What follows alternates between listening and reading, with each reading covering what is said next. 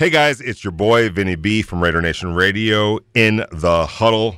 Guys, I've been talking for months now about TAT, an affordable quality CBD cigarette. Well, good news, all TAT products are now available at all Speedy Marts across Las Vegas.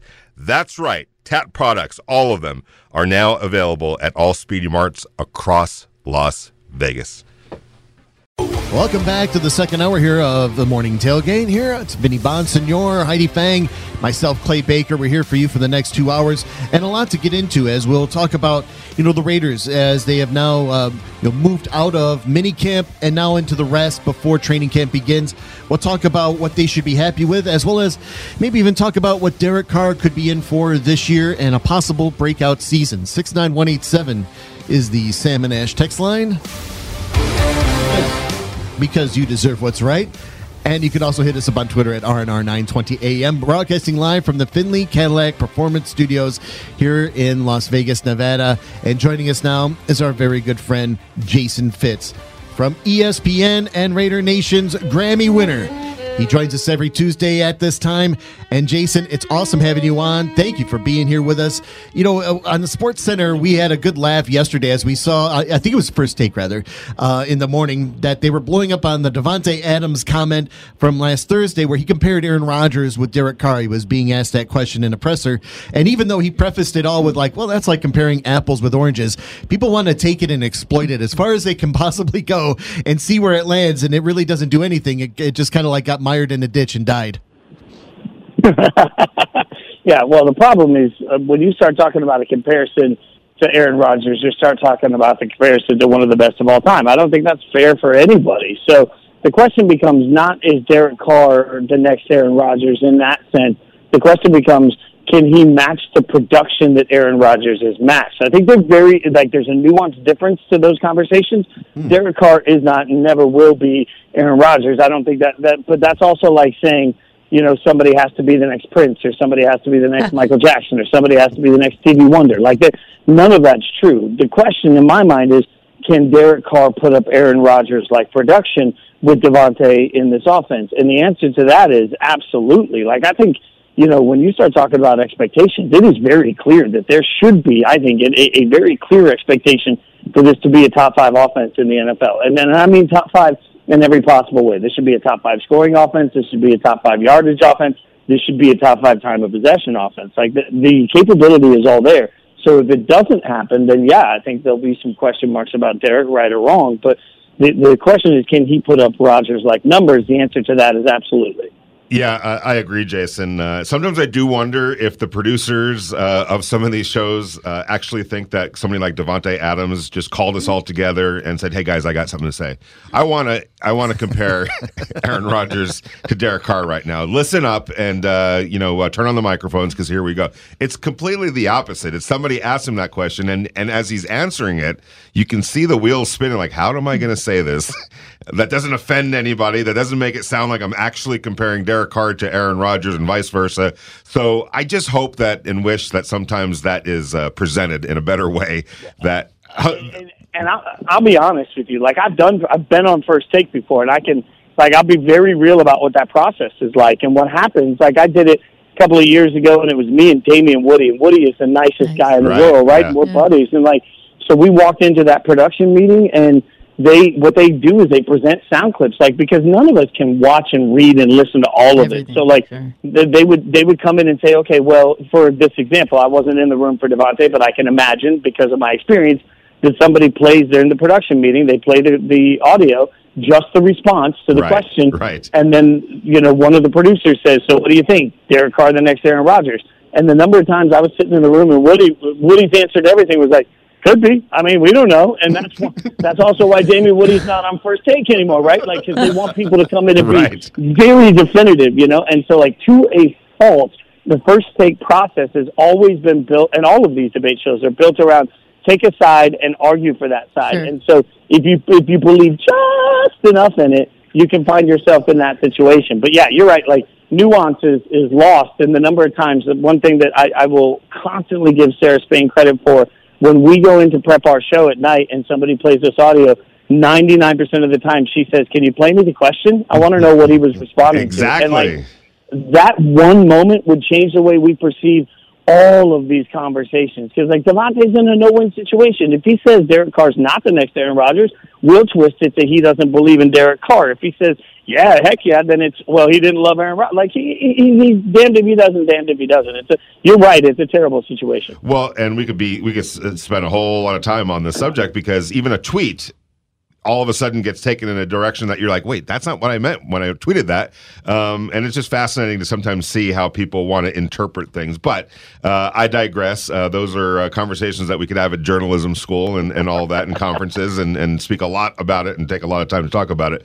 But when we look at the Raiders, Jason, and we were talking about this yesterday, I want to ask you this. If this doesn't work, for whatever reason, what becomes sort of the opinion of Derek Carr? I don't think it's going to be his fault at the end of the year. I don't think that he will be the guy that we look to and say that was the reason why this didn't work. But, you know, fair or not, maybe that's what's going to happen because he is the quarterback of the team. Yeah, I think you got to look at the sales pitch for everybody, right? And so here's what we know. Ziegler and McDaniels are going to get every opportunity to build this the right way, and I think, you know, even if things went wildly off the rails, they're going to get 3 to 5 years anyway, because that's only fair to what it looks like for their system. So then if it doesn't work, and you look around, and this will be the narrative, if it doesn't work, you'll look around and say, okay, you had Waller, you had Renfro, who got paid rightfully so, you had Adams, who got paid rightfully so. Whatever the conversation is that happens on Twitter all the time about did the defense hold up their own, if the Raiders' offense is not a top 5 offense, then the easiest thing for everybody to do is then say, well, that's because you don't have the right quarterback. And then it becomes the easy change here is, well, we just got to find the right quarterback with all these weapons. We could be great. It's an easy sales pitch, and it's an easy fix. The hardest part about all of this, just being real, and I've talked to so many of my coworkers about this at ESPN, most of us are not qualified to really break down offensive line play and don't have a great understanding of what makes for a great offensive line. So even when the offensive line is a problem, unless you've got an expert sitting with you that played on the offensive line and truly understands the inner workings, you're looking at it and saying, got to be a quarterback issue. You know, that's just the way everything goes. So unfortunately, to your point, if the Raiders don't have a great offense this year, then Derek Carr won't be the future of the team by this time next year. I just don't think that'll happen. If the Raiders have an Achilles heel, it's not going to be on the offensive side of the ball. It's certainly going to be on the defensive side. When you were talking there about Aaron Rodgers, and probably this is the last we'll talk about this topic right now, but I feel like when you look at Davante Adams leaving, it kind of maybe signals the beginning of the end of an era. Where would you say that puts the Packers and their thinking going into this year without Davante?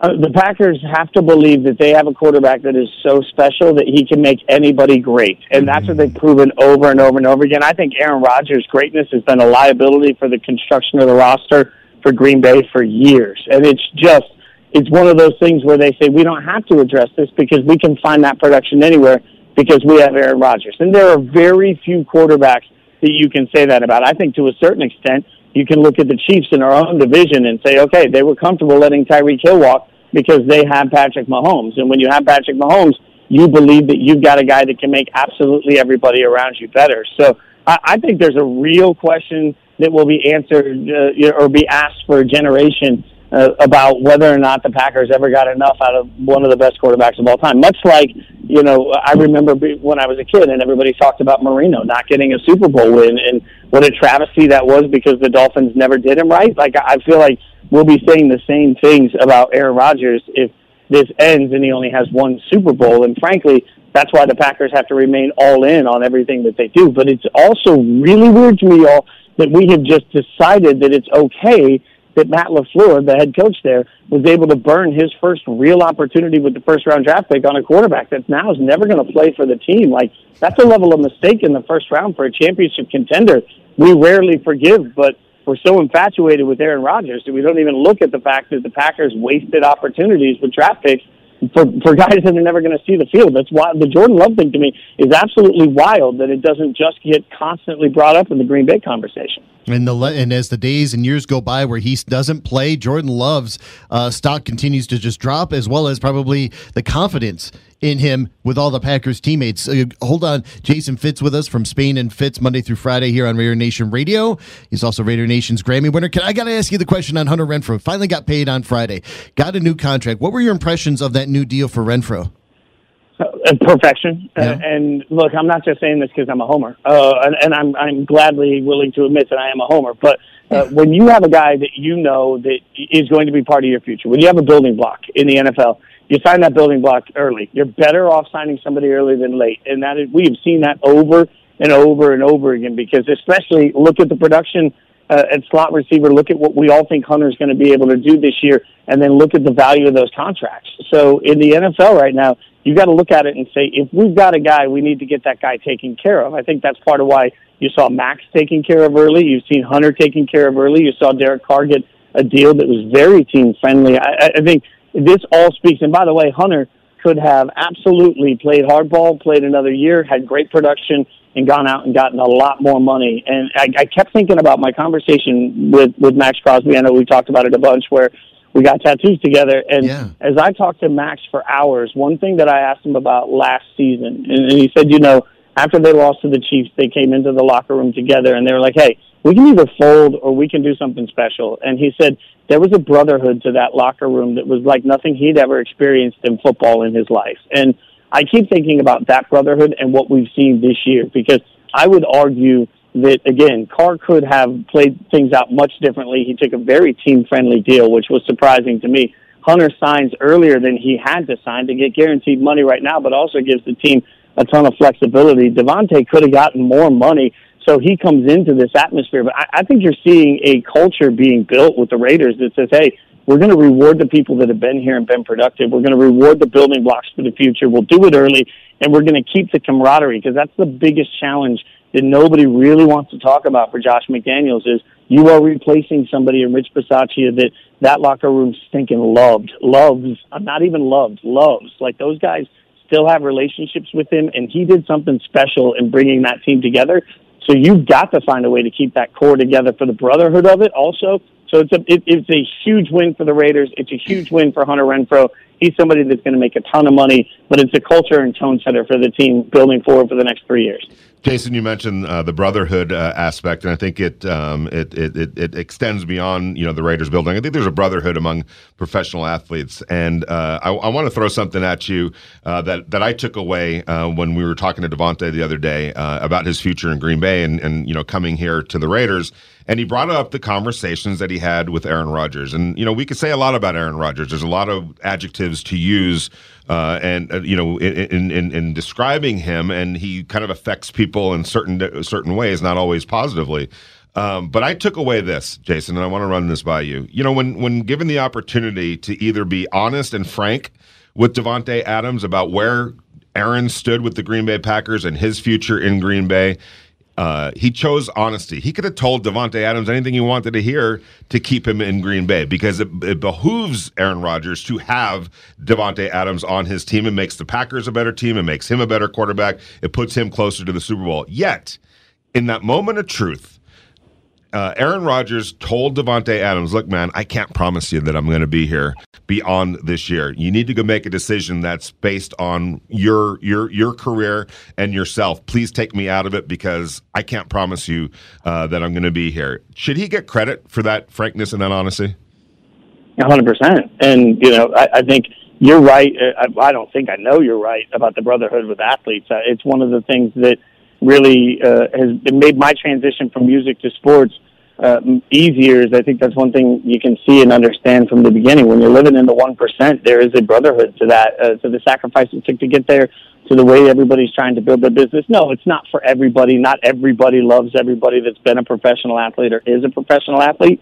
But, man, when you're living in that world, it hits different. And look no further. Like, Raiders fans hate this example, but look no further than the pass rushing camps. That you've got rival teams sitting there helping each other, players from rival teams saying, how can I make you a better pass rusher? And, certainly Von Miller helping Max Crosby does not help either of their teams. But, my God, like, these are human beings that know and understand the platform and the opportunity they have. For Aaron Rodgers to be frank and honest, and it speaks to Aaron Rodgers treating somebody he obviously loves and respects with love and respect. And, that the one thing we've got to remember is, like, we as fans love the helmet, the shield. We love anything that ever has to do with the silver and black. And anytime somebody plays for the Raiders, they'll tell you, rightfully so, how much they how much hate's in their heart for the rival team. And that is real. Like, if you play for the Raiders, you hate the Chiefs. That's very real. But that doesn't mean you hate the guys that play for the Chiefs. And we've got to start understanding that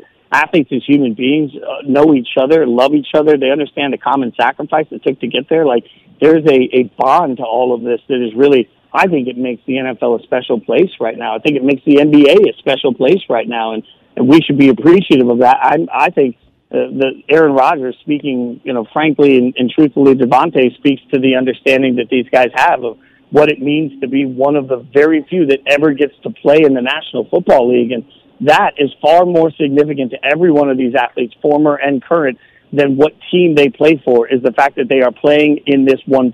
And I have mad respect for that. Yeah, you're certainly not seeing any other Raiders players make Demarcus Robinson an outcast as he's come into the wide receiver corps. But I wanted to see about your take on Hunter Renfrow, somebody beloved by Derek Carr that is the favorite target of his, and just getting that extension. And what kind of promise do you see out of Hunter Renfrow for the Raiders, with Derek Carr and the core that they have now?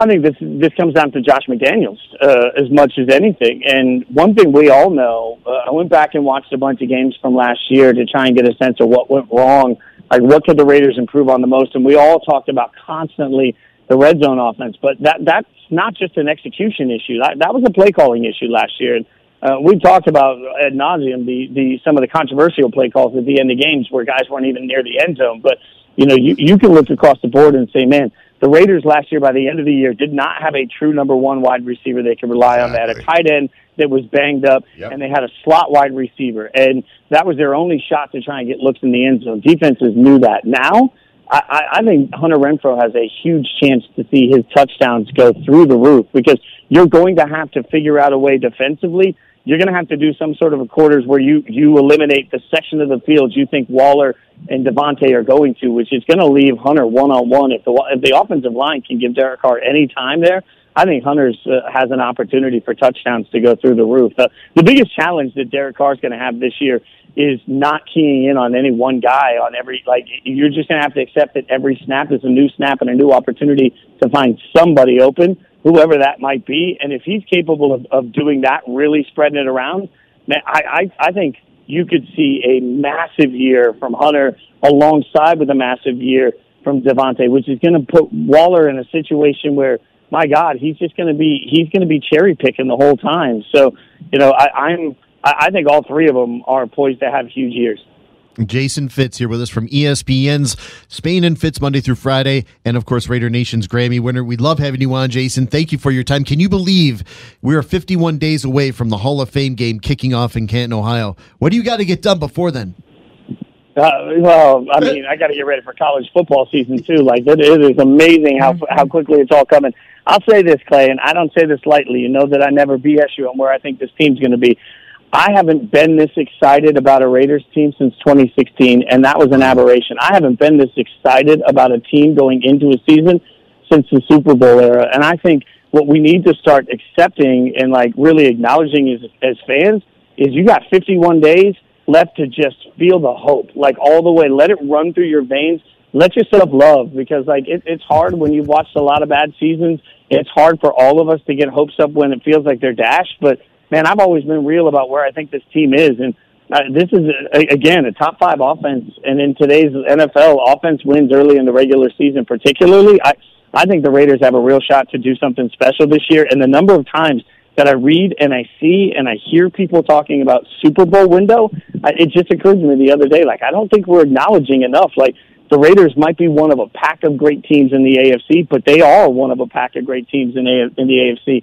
And if things Yes. bounce right, like I think you're allowed to love the Super Bowl. Like I think this is a team capable of going to the Super Bowl this year, and I cannot believe I'm saying that. No, it's not out of the realm of possibility, especially True. when the Bengals Embrace go and it. make it. Yes. Bet it. Jason, love it, man. I'm about bet it. Yeah, bet that money. Jason, have a Oh. great day, man. We love it. We'll talk to you again next week. Have a great day, guys. Awesome stuff. Thank you, Jason. You too. Jason Fitz here was at Jason Fitz on Twitter. Yeah, just 7 weeks and 2 days. It's going to go by. It's going to evaporate before your very eyes. I Yeah. don't know what's going to happen to life in 50 days. Yeah, right, Yeah. exactly. And then we're back on that train. Yeah. And it's okay to embrace those expectations, like Jason obviously is.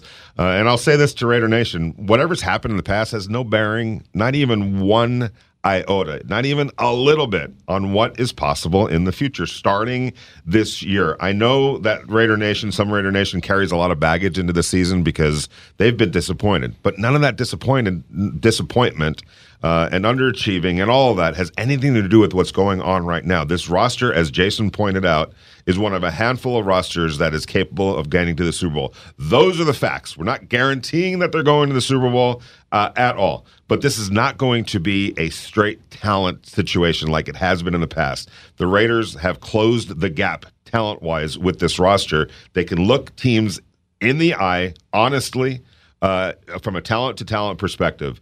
And now they got to get it done on the field. But the days of, gosh, there's no way the Raiders are going to be able to compete with this team talent-wise are over. Yeah, nothing like this in the past. You're right. There's nothing that compares to it. In fact, if there's any reason to be excited about, look at all the transformation of certain positions. But with a guy like Josh McDaniels who wants to win now and knows that he has to win now, there's an urgency there that's beyond just having a coach that has a bunch of years left on a contract. Josh wants to make sure that everyone forgets about what he used to do in New England under Bill Belichick. He's going to do it for himself. Right. And I think it's part in the fact that he also feels like he has a lot to prove himself as a standalone coach going into a new experience with a new team post Denver. And I think even though that might be downplayed a little bit, I do think that to Josh McDaniels, that means something. It does mean something, but I don't think that that's what drives him. I think that winning games is going to cure all of that. There's nothing he can really do to change the perception other than win.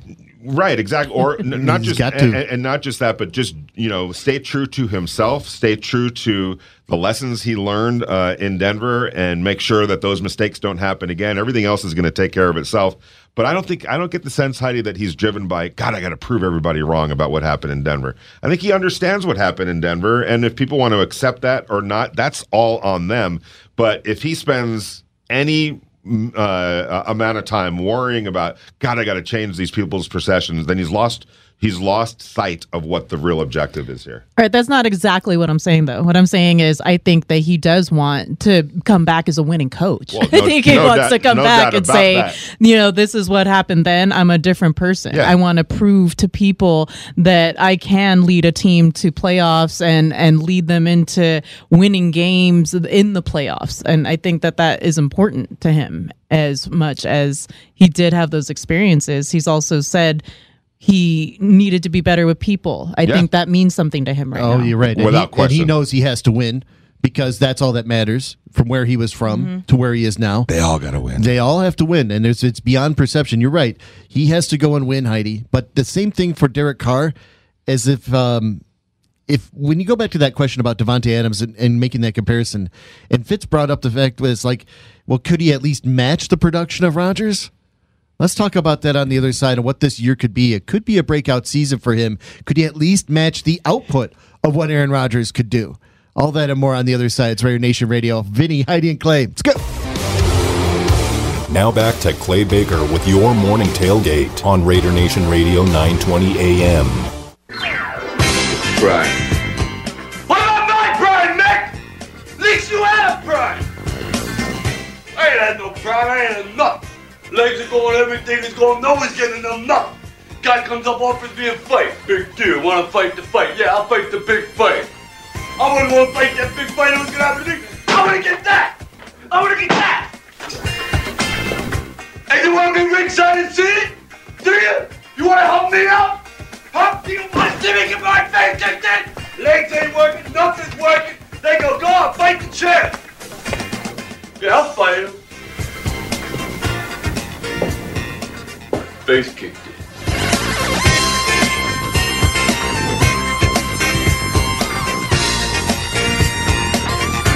Yes, one of the great scenes in cinema history. You learned everything you needed to learn about Rocky right there, right? you got backstory, you got the present tension, you got everything, and the best relationship with he and Mick. It's all right there. Loyalty. And the whole place stinks. He had to get that off his chest, though. He did too. He You definitely put my had to get stuff that on out. Skid He was- Row? Yeah, he definitely had to get that off his chest, but there was no question that he was going to chase Mick down. That's right. And say, let's get to work. Yo, Rock, I dig your locker. By the way, you know, there's nothing worse, guys, than living in chronic pain with little hope. And unfortunately, we all know far too many people that are in that exact predicament. But there's answers. We don't have to, just because we're getting older and we start feeling some pain, feel like we got to be John Wayne and grit our teeth and bear with it. Those days are over. And the Neuropathy and Pain Center of Las Vegas offers genuine relief from even the most severe and persistent forms of pain. Please call their office today or book an appointment online to find out, I should say, how to live as pain-free a life as possible. Give them a call at 702-257-7246. We are on the Funk Tuesday morning tailgate here. Vinny Bonsignor, Heidi Fang, and myself, Clay Baker. We'll take your phone calls here at 702-365-9200. The Realty One Group listener line, 702-365-9200. Let's get out to North Las Vegas with Darkside Don. Good morning, Darkside. Hey, Dark Side. Hey, morning. How's everyone? Good, thank Hi, you. Very good, thank man. you. Thanks a lot. First, I want to hit on Derek. A lot of us forget that with uninspired Amari and over the hill Crabtree, Uh-huh. he was in the MVP race. He was. You know, I think that this is going to be a year that he's going to open up some eyes, man. I'm not a Derek Carr apologist or, you know, someone that just goes at his neck. But I do believe that he's more than a capable quarterback. I remember I talked to Vinny a while back, and I told him that the problem with DC is that his floor and his ceiling is the same, right? And that's kind of like odd because when you see somebody playing, you can say, okay, well, their floor is this and their ceiling is this. But what you see with DC is that he could be ultra good, but he could be ultra bad at the same time. And for me, you know, it really depends on on the team around him. And when we seen that he had even the minutest amount of talent, he put up numbers. So I honestly believe that, you know, he can put up the type of stats or the type of numbers that A-Rod can put up. He's definitely never going to be A-Rod talent-wise, but as far as putting up the production, I think that he can. As far as Josh McDaniels, another thing that a lot of people forget, and I've touched on this before, he went to the playoffs. Yeah, he ended up, you know, leaving Denver 11-17, but he went to the playoffs and won a game against a No. That was Fox. Yeah, John Fox took over by that point. Yeah, John Fox replaced him in the second season, and then the next year they went with Tebow and beat the Steelers in that wild card. Okay, that's what I'm. But so that wasn't McDaniels that went there. That's correct. Okay, so then that's my bad. I always thought that it was Josh that did that. All right, so I'll take that back. We'll just have to see where we go. as far because I always thought that was dude that did that. But and then also I want to touch on the NBA joint, right? Yeah. I don't want an NBA team in Vegas. What? No, I'm gonna tell you why. I think that Vegas is in a unique situation. I think that Vegas should continue to do the extracurricular activities for the NBA. The Olympic stuff, the All-Star games, the Summer League, the G League, the Summer League. I think that Vegas is in that unique spot to where they don't really not necessarily have to have a home team, but they can host NBA events. This, and maybe because I'm a Lakers fan, but this has always been a Lakers city. Just like Vinny spoke about earlier about like Kareem breaking the record here in Vegas, or people can remember about how that one dunk that Kobe had right before he ended up being Kobe at the Thomas Mack preseason. Center. Yep, exactly. Right.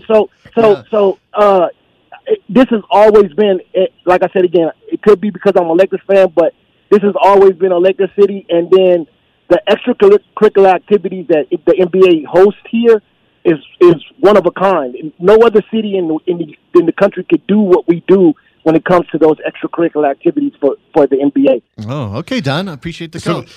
Good points. Go ahead. Clay, go ahead and complete what you're going to say. It's an interesting thought, but man, it seems like almost an inevitability if there's two different, sports stars that have money around them and other investors that want to get something done, and there's two proposed arenas that are wanting to be built on Las Vegas Boulevard, one from a former Rebel, as well as LeBron and the Lewicki Group want to build something here. So it seems like an inevitability that an arena and a team are coming. Yeah, and I think my money would be on the Lewicki project over there on Blue Diamond.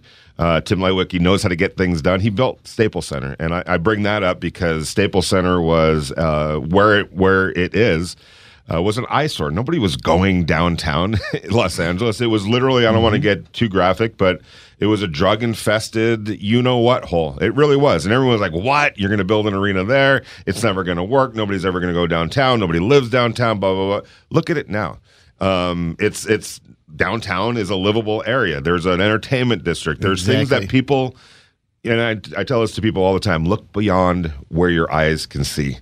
And have an imagination because there's great things that are possible, even though you can't see it at the present time. But Tim Lewicki is one of those people that understands that concept and has a vision. And I think that, he's somebody that the NBA is well aware of and knows and has worked with before. My money would probably be on that project. I don't know how that lines up with LeBron, and we're talking about now other people are kind of jumping in, but somehow, some way they'll get it figured out, and hopefully with the right people. But I got to say that you could still have the Olympic stuff here. You could still have the Summer League here, absolutely, without question. So I don't think you're going to sacrifice anything. You're only going to add something if you bring the NBA here. What would Floyd think if Darkside got into that press conference yesterday, Heidi? And raised his hand with a question. Yeah, he really wasn't stating that it was going to be Las Vegas, although I think a lot of the impression would be that it could be here. Mm-hmm. I listened to it 3 times to make sure that he didn't say, I'm bringing it to Las Vegas. And he did not. And then he was asked about whether or not, it would be in Las Vegas. He just kind of shined on the reporter and said, which was Ron Vidrell, who texted in earlier. And he said, yeah, but you can cover all the games if it is here. So it wasn't like he was saying it's definitively happening here. And that those were his talks, but it does seem like the interest is there, whether, he's going to pair up with some people to do some sort of investment, but he seemed very, I'm sure that he was going to make it happen. My question is this, aside from Seattle, and I think that's on the horizon as well, where else? What other city right now just jumps off the screen at you as an NBA city? Las Vegas. Just thinking. Yeah. Exactly. Thinking. And Omaha. Thinking. Yeah. And thinking. Omaha was a team. It's Kansas City's time. Yeah, no. Des Moines. Las Vegas is that global city the way. The Des Moines Flamingos. Sure. A friend of mine worked at the Flamingo in security. He said one time they got called up because a flamingo was in somebody's room. Montpelier. They picked it up and brought it into the bathtub. Augusta Flamingos of Maine. Yes, that's it. Yeah, we're going to put Bangor, Maine back on the map. We're going to move the NBA there. Lobsters. Yeah, it's a global city. Vegas Kansas City, yeah. I mean, I don't think I think that ship has sailed. It has. It totally sailed. And you got to really imagine that the NBA, even though as much as bullish as they are about we're not really thinking about expansion, he's already done that. The commissioner has already looked at how betting can help bring in revenue. He's already made an established foothold with the Vegas Summer League, which is kind of independent of the NBA. But the point is that they know there's a market for basketball and there's a market for season tickets. And in a town that really doesn't have a whole lot of money to spend because the sports dollar is getting spread a little thin, they would spend their money. Montana, without a doubt, and plus you also have to look at what's a growing city, what's a growing market. Are we going to be able to grow with it? A city like Kansas City, and no disrespect to Kansas City, but I would think that it's either already reached its ceiling or is now starting to drop down. People move from. I'm sorry, but people move from cities like that. Fargo. That was the big argument with St. Louis. St. Louis was a city that was just sort of falling and falling and falling, and the Rams said, "Yeah, we don't want to be part of this anymore." They were done. Yeah, exactly. So Lincoln, Nebraska. Oh, right. I'm just throwing out a surprise. Remember when Omaha got that UFL team, the Storm, the Nighthawks or something? Like, we'll have plenty of people here from the base who are going to go to all the games. I'm sure the base is going to do it. Let's take a break. We'll come back. We got more calls, and Marcus Johnson is going to join us at 9 o'clock here on Raider Nation Radio. Now back to the Morning Tailgate with Clay Baker on RNR 920 AM. Be part of the show. Text us on the Sam and Ash text line. Text the keyword RNR followed by your message to 69187. It's got to be funky. Yeah. 1, 2, 3, make it funky. Make it funky. Ha! Make it funky. I got to make it funky. Make it funky. On Raider Nation Radio. It's a Funk Tuesday. Maceo! On Raider Nation Radio, Vinny, Heidi, and Clay. We got time for a call before we hit the break at the top of the hour because Marcus Johnson's going to join us. But before we hit Marcus, I'm going to give everyone a chance to win that $150 dining card for the Father's Day feast from Fogo de Chão. But first, to the windswept Rocky Mountain Chalet of Papa Meach. Good morning, Papa. Hi, everybody. Happy Tuesday. Heidi, we've got to, I'm going to talk Raiders, but we got to talk a couple seconds on our Warriors. Oh, let's go. Oh, my gosh. So here's how I've got them so far.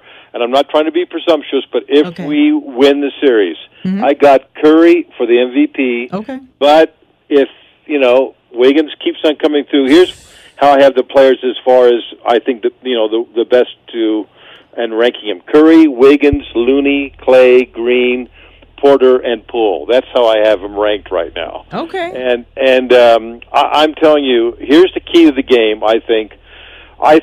I know that Steve Kerr will have these guys ready. He's not going to say, hey, don't fall back on the old thing, we'll go and beat them at home, because they lost Game 7 at home already to the Cavaliers, and they don't want to relive that again. Right. So I think he's going to have them ready. And if we play them close, and I thought our defense absolutely starting the game was excellent, the best in all the games. If we get into the fourth quarter and it's crunch time, and the pressure's going to be on them, and they already are wilting under the pressure in the fourth quarter, I think we're going to win that game because we keep the pressure going, and they know every shot they take, if they don't make it, they're out. Yep. I think that's going to be so much pressure on them if we keep the game close going into the fourth that we'll win in Boston. Can't close them. Can't close them out. That's what the Celtics have been shaky with, is those four quarters, even some of the third quarters when they come in after half. It's like what they do, have a blanket and a nap, a chocolate milk, and read Dr. Seuss before they came back out in the court. It's like they look sluggish. Right. They look sluggish. There's a couple, was that game 3 game 3, I think, that they came back looking kind of sluggish in the third, maybe 2. I can't remember anymore. But they space them out so far apart. I'm like game to game, literally, until Thursday. Just got to be worried about this. This is the thing that you got to be concerned of. The Golden State Warriors just reeled off 2 straight wins. You can easily see the Boston Celtics winning 2 straight games. Yeah, in fact, they're favored to win the next. Yeah. Not the 7th, I don't think, on the futures, but if you look on the futures for the 6th game, they're definitely favored, and the Warriors being a plus 240 is what they put them at on the money line. And as somebody that worked for the Lakers back in the 80s when they went up on the Boston Celtics, and I think when it's 1985, and everyone was talking about James Worthy being the possible MVP. Yeah, the Celtics came back and won that series. So just cool it with the MVP talk, you guys. Unless Wiggins is, I think, still, I mean, yeah, no doubt about it. But let win, it, yeah, exactly. Warriors win. I think it's, Wiggins has got a decent shot. I think Steph is still the favorite. But like overall, and you look at any futures right now, Steph is still the favorite, leading all of the other players, including the Celtics in the field. And lots can happen in 2 games. Papa, I agree with you, Vinny. And I said I'm not trying to be presumptuous. I'm just rating the players who I think might be in line. One last thing. I agree with you, Papa. Yeah, summation on the Raiders, sir. One last thing, and that is, did you know that there's a Clay impersonator who paid $10,000, and he's known for impersonating other events too? He got through security, and he was doing warm-ups for 10 minutes until he was caught being a Clay impersonator. He looked just like Clay, a little bit heavier, and he was kicked out of the game, and he's barred from ever coming to another game at Chase Center. That happened last night. That's crazy. Oh, I love it. Thanks, Papa Meech. Appreciate it. What about the Conor McGregor look-alike? You've seen him at a few Raider games. Remember, yeah. he would be in Oakland out on one of the end zones, and it's like, you know what? At first look, you're like, wait a minute. But then you're like, wait, the body type's off. And then you gotta have some of the charisma. It's not just about wearing sunglasses and looking like you might be him. You gotta, if you don't have that, it's so easy for me to spot because it's air about Conor McGregor when he walks out and takes the stage or anything that he does when he's in motion. He's got like a strut to him. When he said Clay, I thought he was talking about Clay, you. Oh, yeah. A thought Clay he was impersonator, right? It took me a second to realize he was talking about Clay Thompson. Yeah. Yeah. Could you imagine anybody trying to do this look? Like how sad and pathetic your life is? Out on the court shooting, what? like, Right. I'm like, wait a minute. Man, I got to start eating some There's stuffed crust pizzas and get in shape. A Clay impersonator is a real thing? I didn't realize that. But Yeah, well, perhaps on Halloween. Let's take a break. We'll come back. Our good friend Marcus Johnson joins us next. But I want to give you a chance to win a $150 dining card for Fogo de Chão. Don't let Pops cook on Father's Day. Try and discover the new foods you can't get anywhere else. We'll make caller number 9 here at 702-365-9200, the Realty One Group listener line. You can win a $150 dining card. Hook Pops up for Father's Day. It's this weekend. Reservations available at fogo.com. Welcome to What's Next at Fogo de Chão on Raider Nation Radio. hey guys, it's your boy Vinny B from Raider Nation Radio in the huddle. Guys, I've been talking for months now about TAT, an affordable quality CBD cigarette. Well, good news, all TAT products are now available at all Speedy Marts across Las Vegas. That's right, TAT products, all of them, are now available at all Speedy Marts across Las Vegas.